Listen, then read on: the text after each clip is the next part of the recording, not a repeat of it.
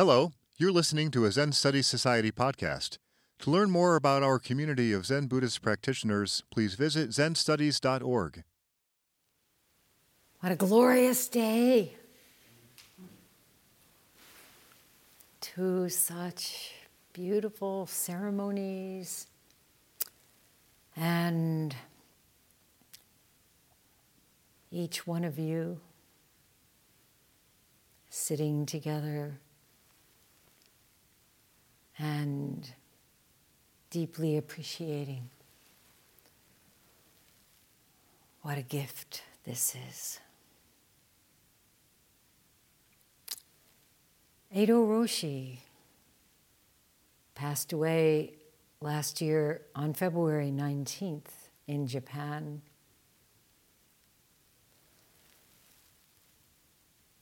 I've known him since 1967, and it was such a long and profound relationship to have this with one's teacher, no matter what the difficulties, the challenges,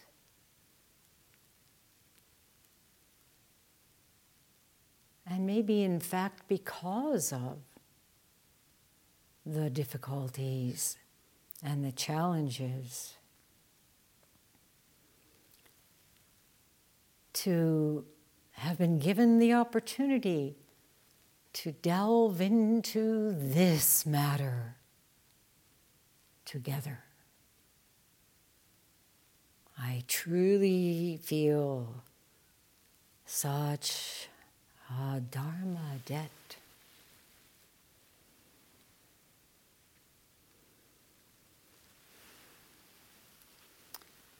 So, yes, we know that he dropped his physical body a year ago. But as some of you can feel, some of you who knew him can feel, his spiritual body is very much here.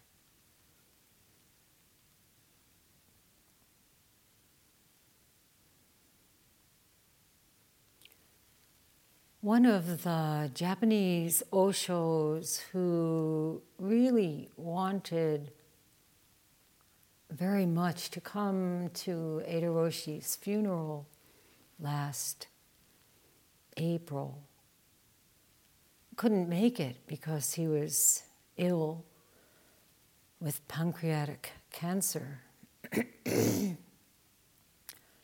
Ryo Fukuji Goto Dayan Osho. And he did the calligraphies that were used in the ceremony, having sent them with his fellow Roshis and Oshos who were able to come. So I just got word that on February 13th he passed away. He had been here many times in the 90s with Kogetsu Tani Roshi. So there they are. February 15th is the actual date of Parinirvana Day. Ryo Fukuji Goto Dayan, 13th. Muishitsu Eido Roshi, 19th. Forever framing Parinirvana.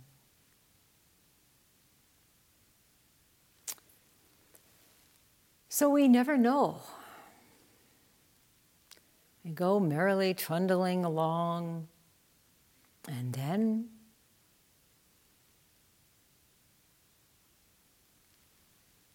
just recently I was not able to do intercession at Hoenji because of some bad case of bronchitis.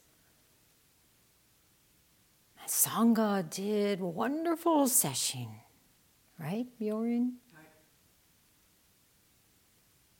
my best teaching is to get out of the way. Jumpo Roshi has had to cancel his leading of the session in the Netherlands. His Parkinson's is so bad. We talked the day before session began, this past couple of days ago. And now he said, it's gotten the better of me. But they can do it. They don't want to hear that, but they can do it. And someone else who's been dealing with some physical situation that's been quite difficult said to me, it's really humbling, you know? Those of us of a certain age starting to crumble away already have had a good sense of that humility. This unreliable, we call unreliable narrator of our lives, unreliable narrator of our bodies. Will you be here tomorrow? I don't know. Okay. To really take this to heart makes everything so delicious.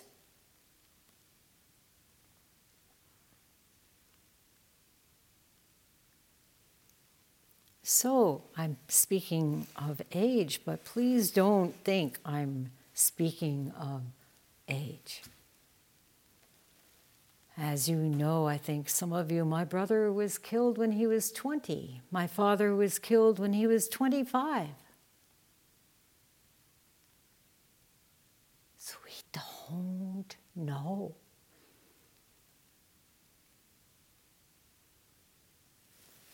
When Shakyamuni Buddha was on his deathbed, his disciples were gathering around and mourning his coming departure. What shall we do without you? What did he say?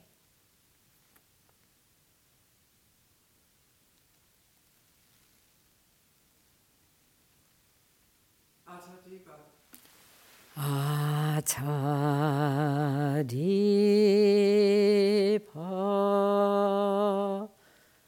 You are the light.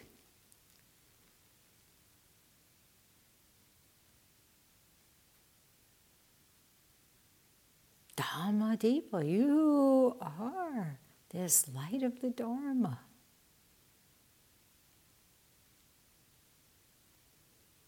Atasarana, you are the refuge. Cultivate this original mind that is no different from the mind of your teacher.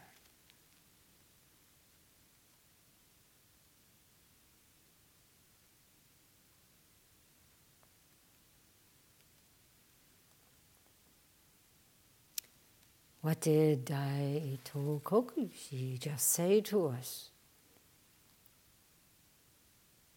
Devoted to digging into this matter, you will never be apart from me.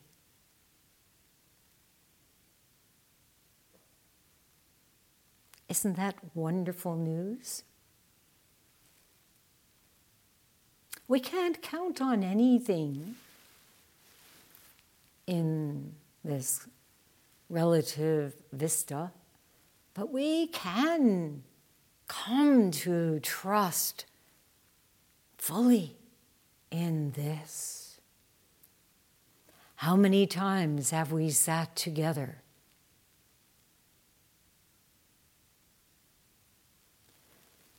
Oh, maybe some of you think, well, I've only been here for a month or two, so I don't know, I didn't count it up, but no. We have been together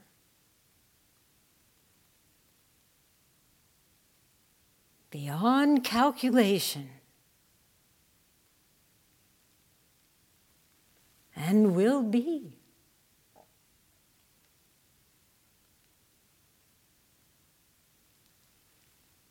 Wonderful.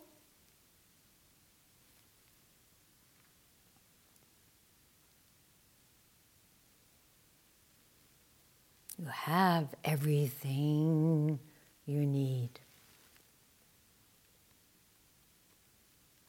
Maybe all that's lacking is just a little bit of faith, huh? But that too comes. The more we sit, the more something within us says,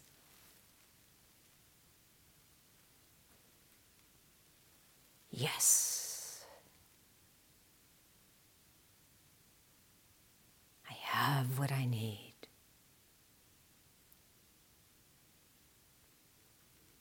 So the feeling of all these Dharma gifts that we've received, whether we realize it or not,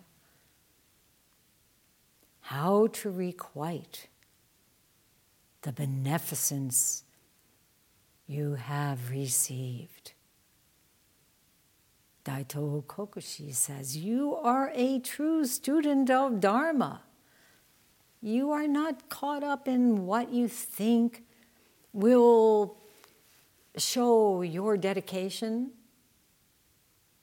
Some fancy buildings, pagodas, silver and gold sutras. No, devoted to digging into this matter. That's it. You are a true student of Dharma.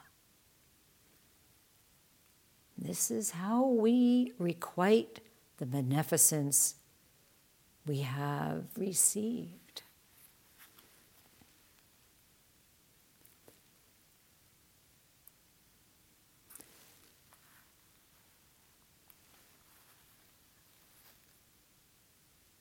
You may not realize it, but your karma is extraordinarily fortunate. Sometimes we kind of focus on the things that we would rather get rid of, or the things that we feel are coming between us and this, whatever we think spiritual practice should be, right? But to be here, you must have done something right. To be here together. Very fortunate. This amazing place that Edo Roshi established for digging into this matter.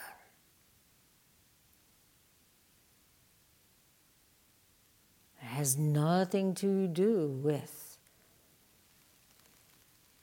any of the moralistic, relativistic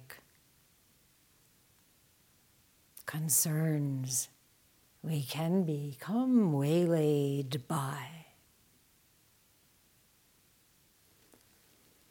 Some of you may have noticed after, I guess it was after breakfast, before the Lotus Sutra chanting, there were snowflakes in the sun dancing upward. Diamonds.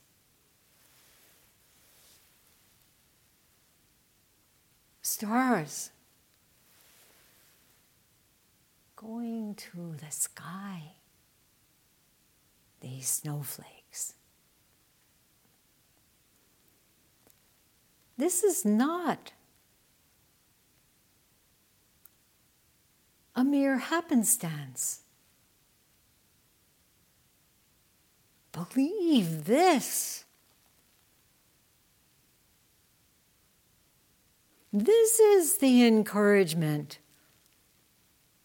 from our Dharma teachers throughout space and time, happening right here,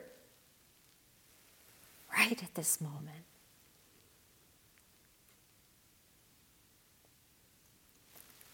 So I'm sure that at one time or another you've asked, what is my life for?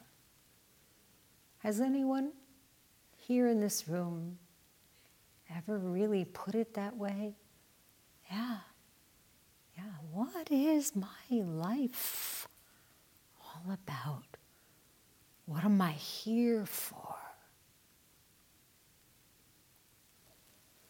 So to live up to what we have received from Buddhas and Bodhisattvas, from ancestral teachers, to live up to it means to live it with our entire being. Not even a hair's breadth of difference. We have to realize this, actualize this.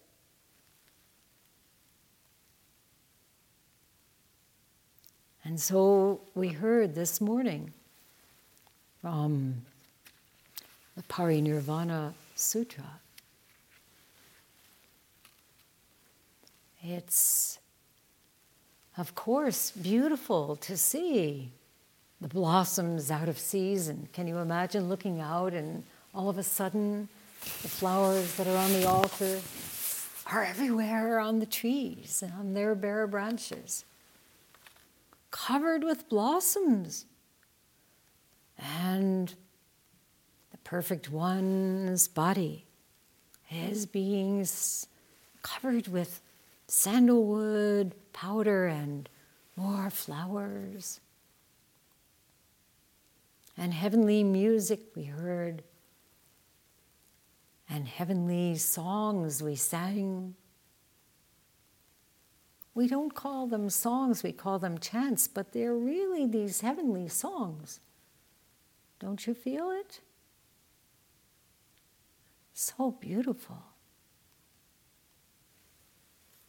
So, out of veneration for the Buddha. But, he said, this is not how a perfect one is honored, respected, revered, venerated, or reverenced. Rather, it is the bhikkhu or bhikkhuni. Who is a bhikkhu here? It's Pali for monk. You can raise your hand. Who is a bhikkhuni here? I seem to be the only one at this moment. The man or woman lay follower. Who is man, lay follower? You too. Raise your hand. This is not some kind of passive thing. This is, we are giving our lives to this. I am, yes. Yes, you are too. And woman lay follower. Yes, yes.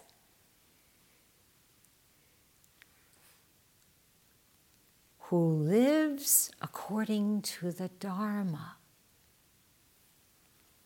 Who enters upon the proper way. Who walks in the law that honors, respects, reveres, and venerates a perfect one with the highest praise of all. The next words are very important. He says to his long-time disciple, Ananda, train thus. That's what we're doing. We are training thus, with every ounce of our being, living here at Daibosatsu, practicing in New York, practicing in Syracuse, wherever we go, we are training thus. Live in the Dharma, enter upon the path, and walk on this way.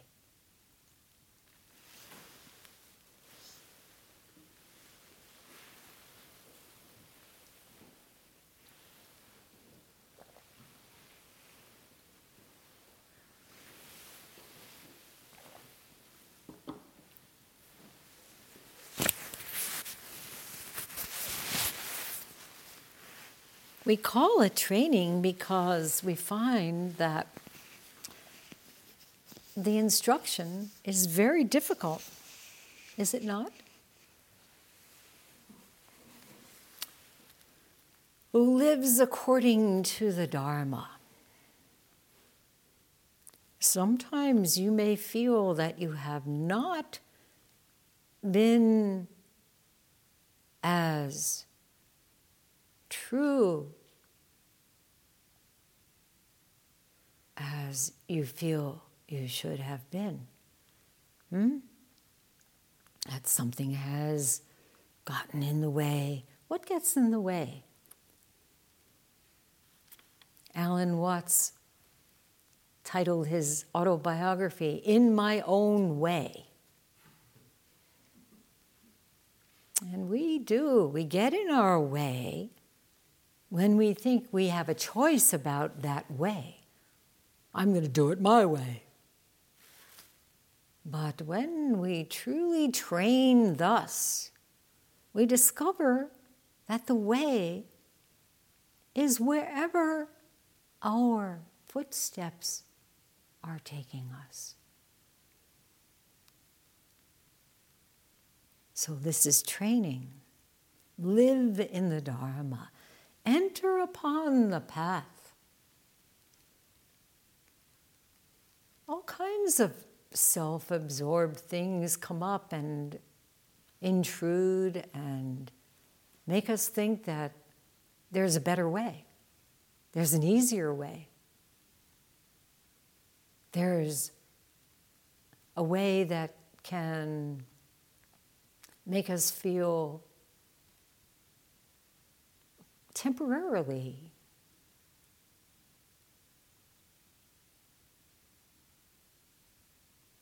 satisfied.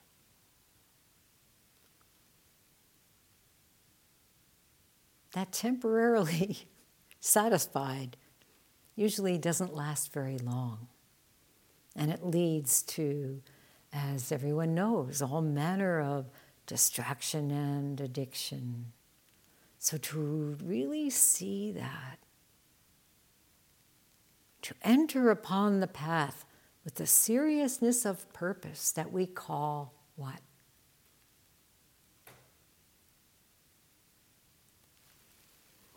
Vow.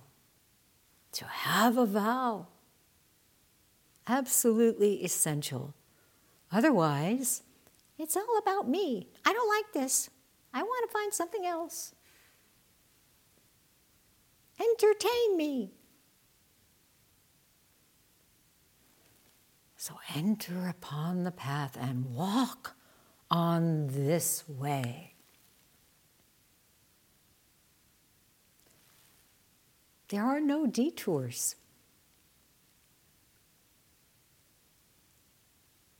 Just walk on this way. And that's what it means for those of you who have committed to Winter Kesse. I'm really glad that you're here. This is requiting the beneficence of the world-honored one and of all the Zen masters. And today, Eido Roshi.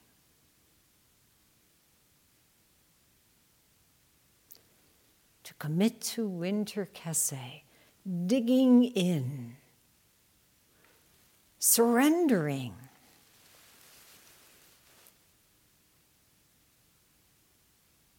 What are we surrendering?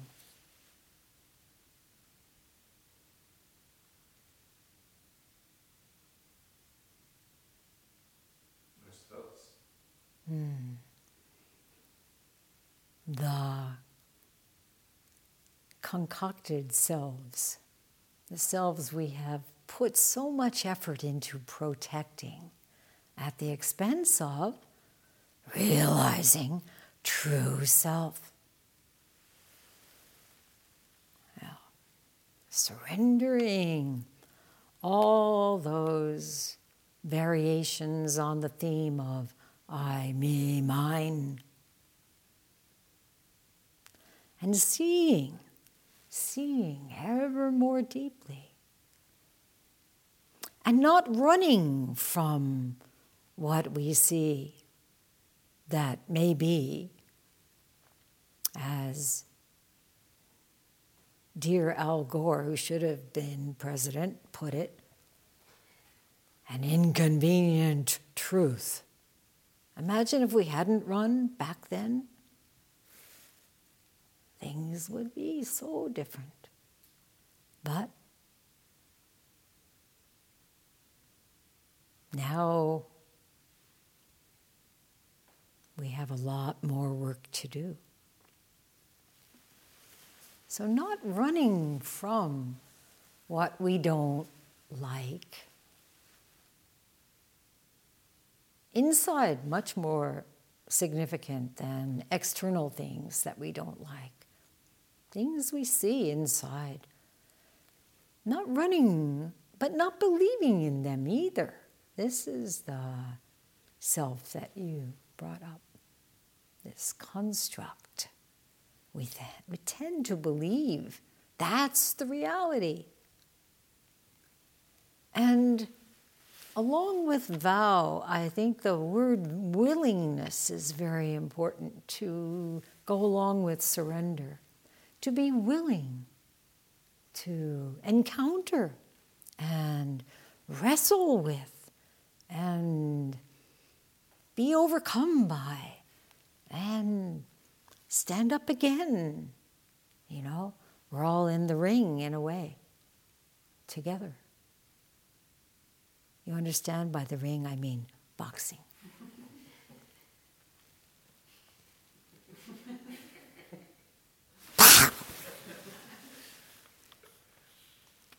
So to see this preferential mind as it arises, very important. And of course, when you live in a small group, things arise, right? And there may be some quality of belief in what has arisen, and then there may be some kind of reactivity to that arising. Doesn't have to be in a small group living in a monastery. It can happen in New York City, yeah? Can happen in Syracuse, most likely.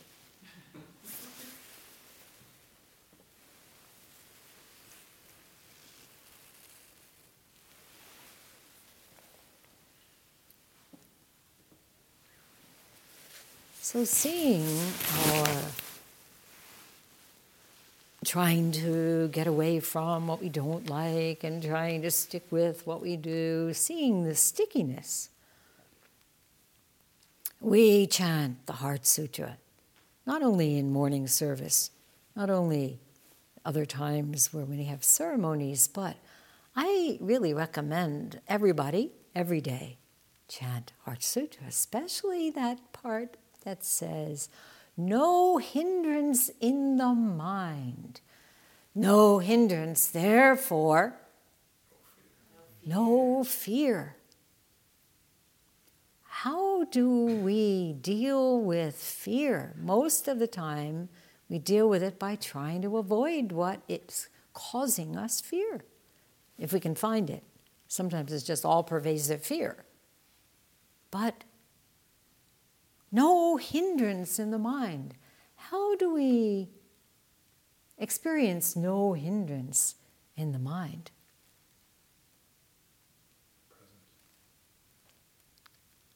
To be present, to be just. Mu is a very good way of no hindrance, no stickiness. In the Diamond Sutra, you know the famous line, develop a mind that alights upon nothing whatsoever.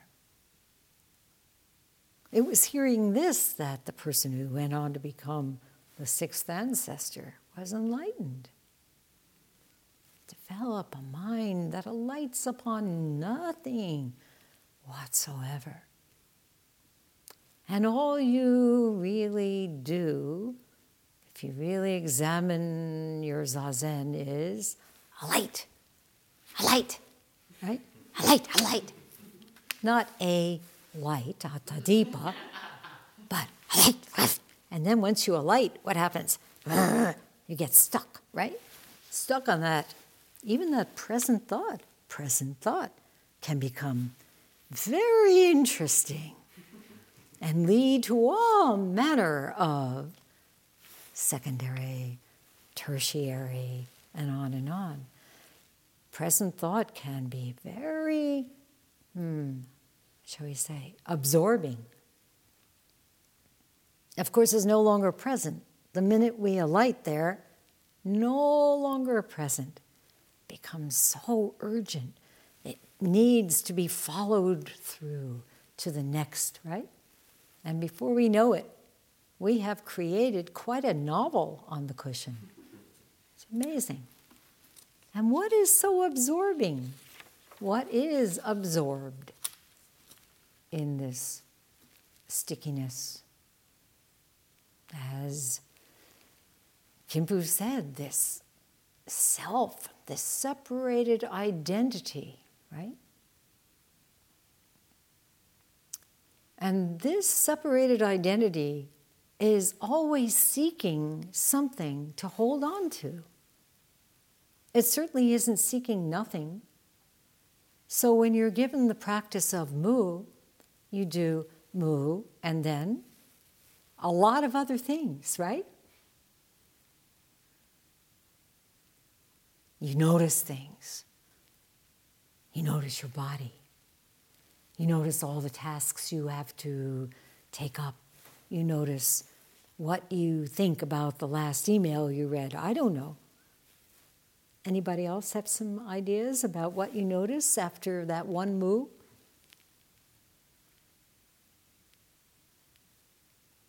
Or you never really deviate from mu? No? Anybody? This is, Reviewing,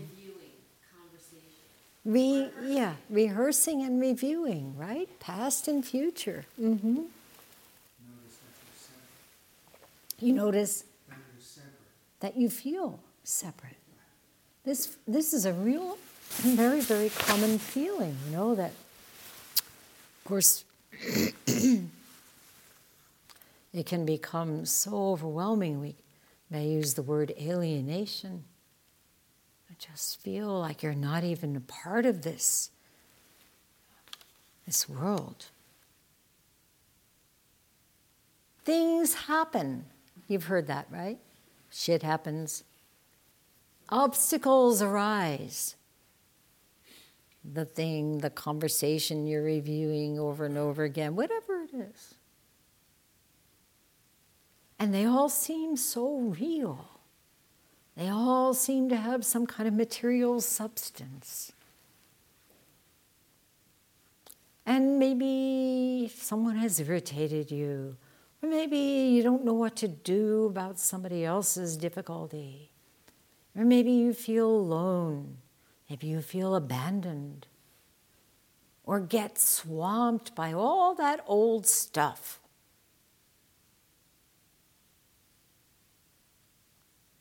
Or maybe your pain is terrible. What can you do about it? About any of it? Emotional pain, physical pain, psychological pain. What can you do? Nothing. Exactly. Katagiri Roshi, some of you know this quote. Katagiri Roshi said, "You have pain in your back? You have pain in your knees? I'm so sorry, but soon you will die." It's a very helpful perspective when we hear ourselves complaining. And of course, we know people who are dying. But we tend to push that out of our frame of reference when it's my pain, it's my fear, or whatever, right? What can you do? Nothing. And another way of putting it is, moo. Maybe I should return to my practice. What a concept. That's the problem. Get it?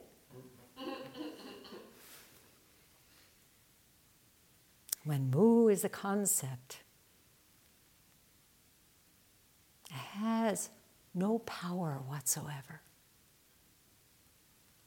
So we bring our energy to it. It then receives and pervades not only our being, all this. What is moo? Very important to ask. Of course, you can just sit and say, okay, I had another thought. It took me elsewhere. I returned to my breath. Oh, look at that. Oh, yeah, that's a very interesting thought. Oh, returning. But what is moo?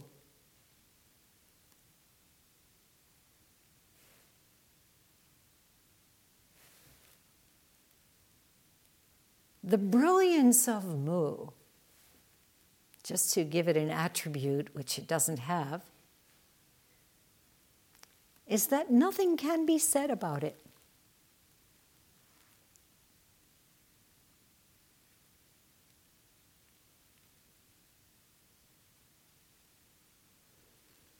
It's just moo into whatever you have decided is going to be alarming for your life. This is, again, the self-fixation. I'm feeling something really dangerous.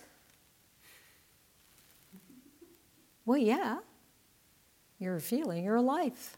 Your life is in danger. Tick, tick, tick, tick, tick, tick, tick. What time is it?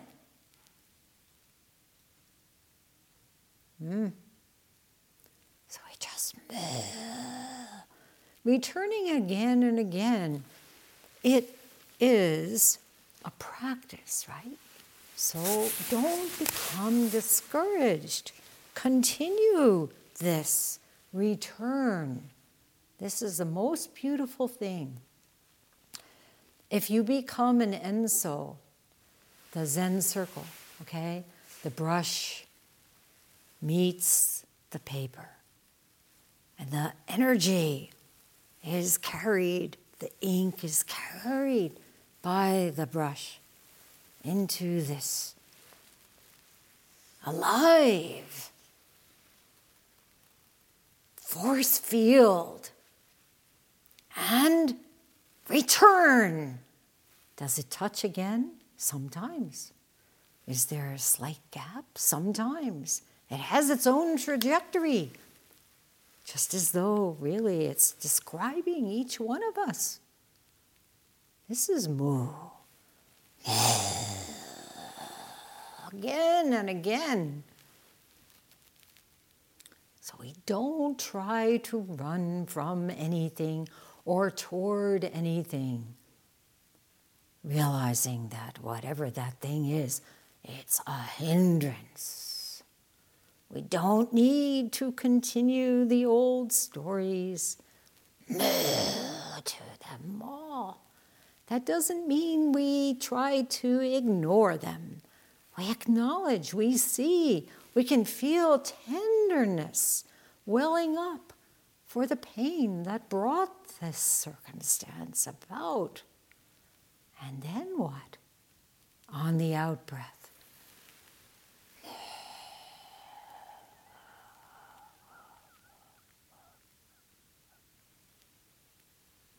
So what's new?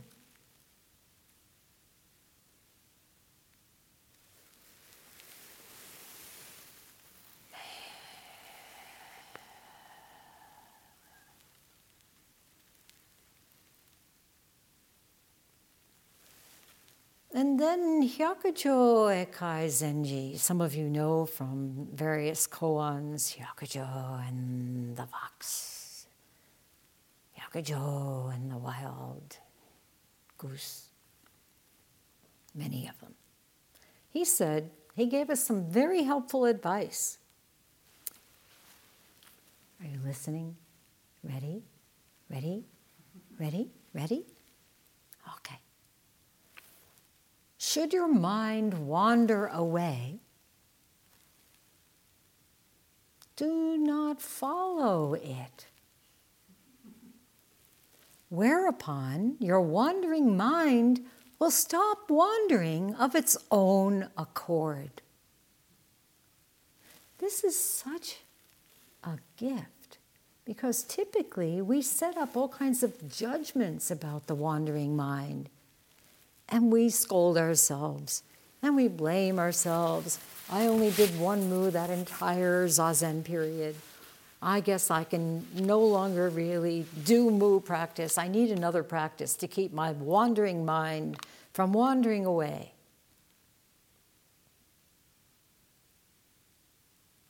Imagine you notice that your mind has wandered away. Usually we can notice this, right? If we're in Zendo, we're sitting. We don't notice it so much other times, and we wonder, oh, how did that happen? Where did that come from? But at least in our practice, we can notice the mind wandering. Do not follow it. Here we get back to what I was saying about one thought inviting another thought. And seeming so urgent, right? You don't have to. Who here feels enslaved by the mind? Isn't it wonderfully refreshing to know that you don't have to? You come here so that you can really appreciate the gift of nothing. Nothing to do. Just be. You don't have to follow that thought. You don't have to engage in animosity toward that thought. This part is hard, right? Okay, so please remember, you enslave yourself by setting up some blaming and shaming scenario. No need. Getting back to Hyakujo. Should your mind wander away, do not follow it. Whereupon your wandering mind will stop wandering of its own accord.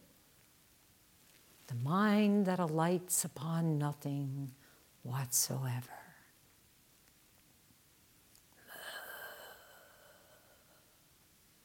And then he adds, should your mind desire to linger somewhere, oh, I think I'll alight on this thought.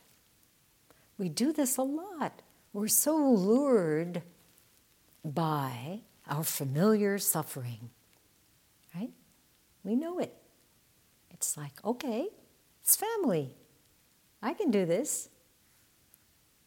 And so there we are, believing our thoughts, the circling around of pain, negativity, old fears, old habits.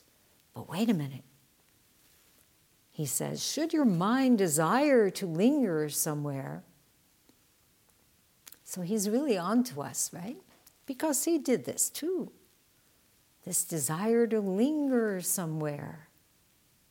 Oh, I don't want to have a mind that alights upon nothing whatsoever. That would be boring. I think I'll linger. Of course, we don't put it that way, but, we have to see that that's what's happening. He says, do not follow it. Should your mind desire to linger somewhere, it's already going off over there. You see it going off. Who's the we? We see. Okay. We see our mind is going off. Do not follow it. Return. Do not dwell there. Alights upon nothing. Whereupon your mind's questing for a dwelling place will cease of its own accord.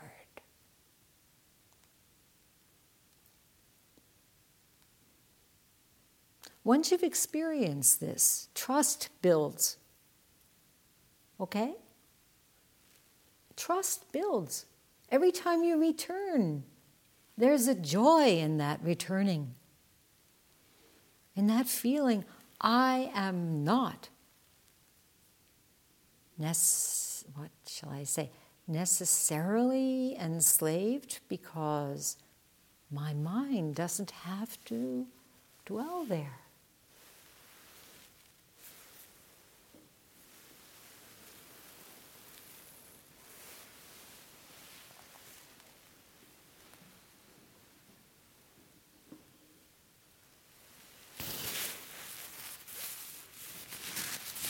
What happens when you are just returning to Mu again and again?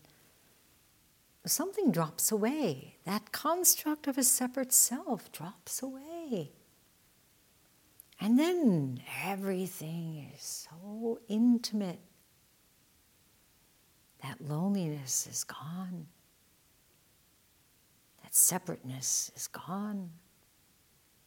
Kyozan Ejaku put it this way: I came to realize clearly that mind is none other than the mountains, the rivers, and this good earth, the sun, the moon, and the stars.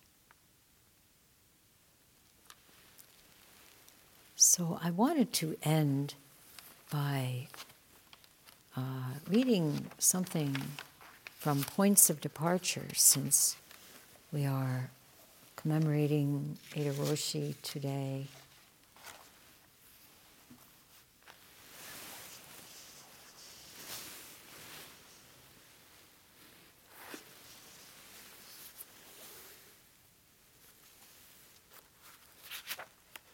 This is called Open House. Maybe some of you remember reading it.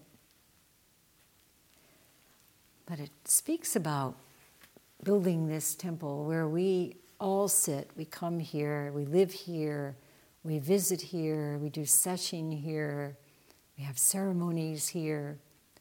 And in a way, we take for granted, just as we do the human beings who are only here for a short time, really. We take for granted that this building has always been here for us and always will be.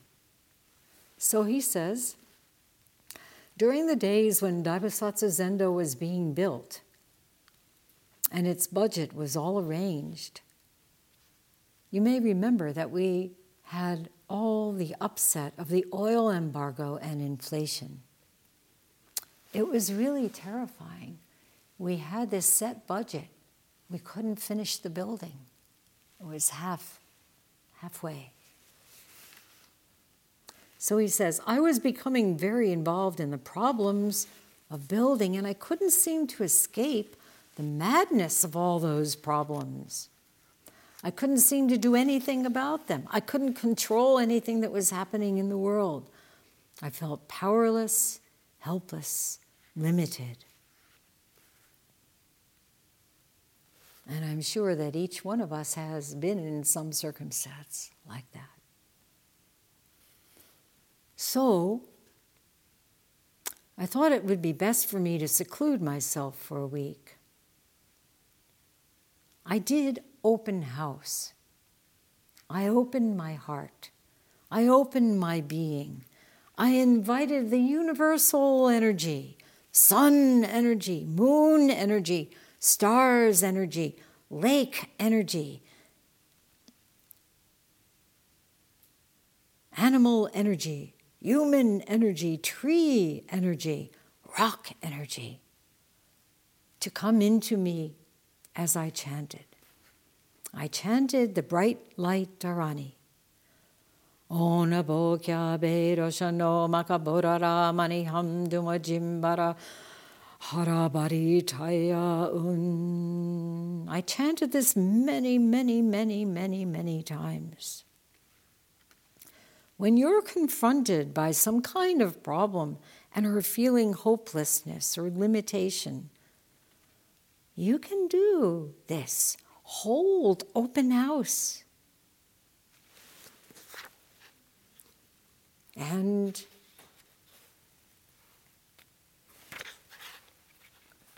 you can radiate your own being. You don't have to speak. Your being speaks. That silent speech is more eloquent than any speech. What I feel now in this kind of relative vista is that I exist. I feel pain. I feel joy. I feel sorrow. I can talk, listen, think, taste, and I can imagine. But what happens in a true realization is that all these are gone, gone, gone. And this is where our imagination cannot take us. We can imagine some things gone, but we cannot imagine the earth is gone, the moon is gone, the universe is gone. And yet, something is able to recognize that all is gone. This pure consciousness, it doesn't belong to me. It belongs to everyone. And in that moment, all of a sudden, revitalization takes place. Whether it is strong or still weak, very clear or still not too clear, we can see that all the fears we had are completely unnecessary.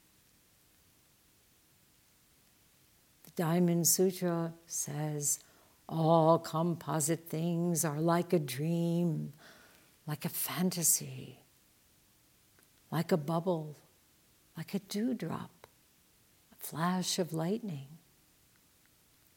Things look as though they exist, but they are ungraspable, ungrabbable. Intellectually, we cannot see all things this way.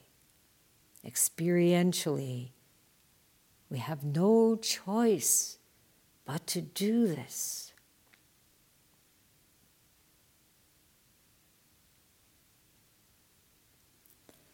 We can appreciate moment after moment, truly appreciate the breath, air, water, our temporary existence, temporary friendship, temporary project, temporary everything. That's what, after all, our practice is for. Until and unless we reach this vista, this viewing point, real peace of mind will never come. We will always be discontented. Now here is a play on words. Discontented. Content, as in contentment. And content, as in what is inside a container. discontented, having no contents. Referring again and again to open house, consider your own being. Consider this your own house. This is a container. Flesh, blood, orange, apple, couscous, brain, feeling, thinking, many, many contents, yet we say we are discontented. We have a container and more than enough contents, including Buddha nature, and still we say we are discontented. Some people say, well, this content is not what I want. Can you think of some content of that sort that you don't want? Yeah. If the content is replaced, I will be contented. And this is a very common feeling everyone has. But never, he says, even with change after change after change, you will never be contented. Contentment is right now, as you are.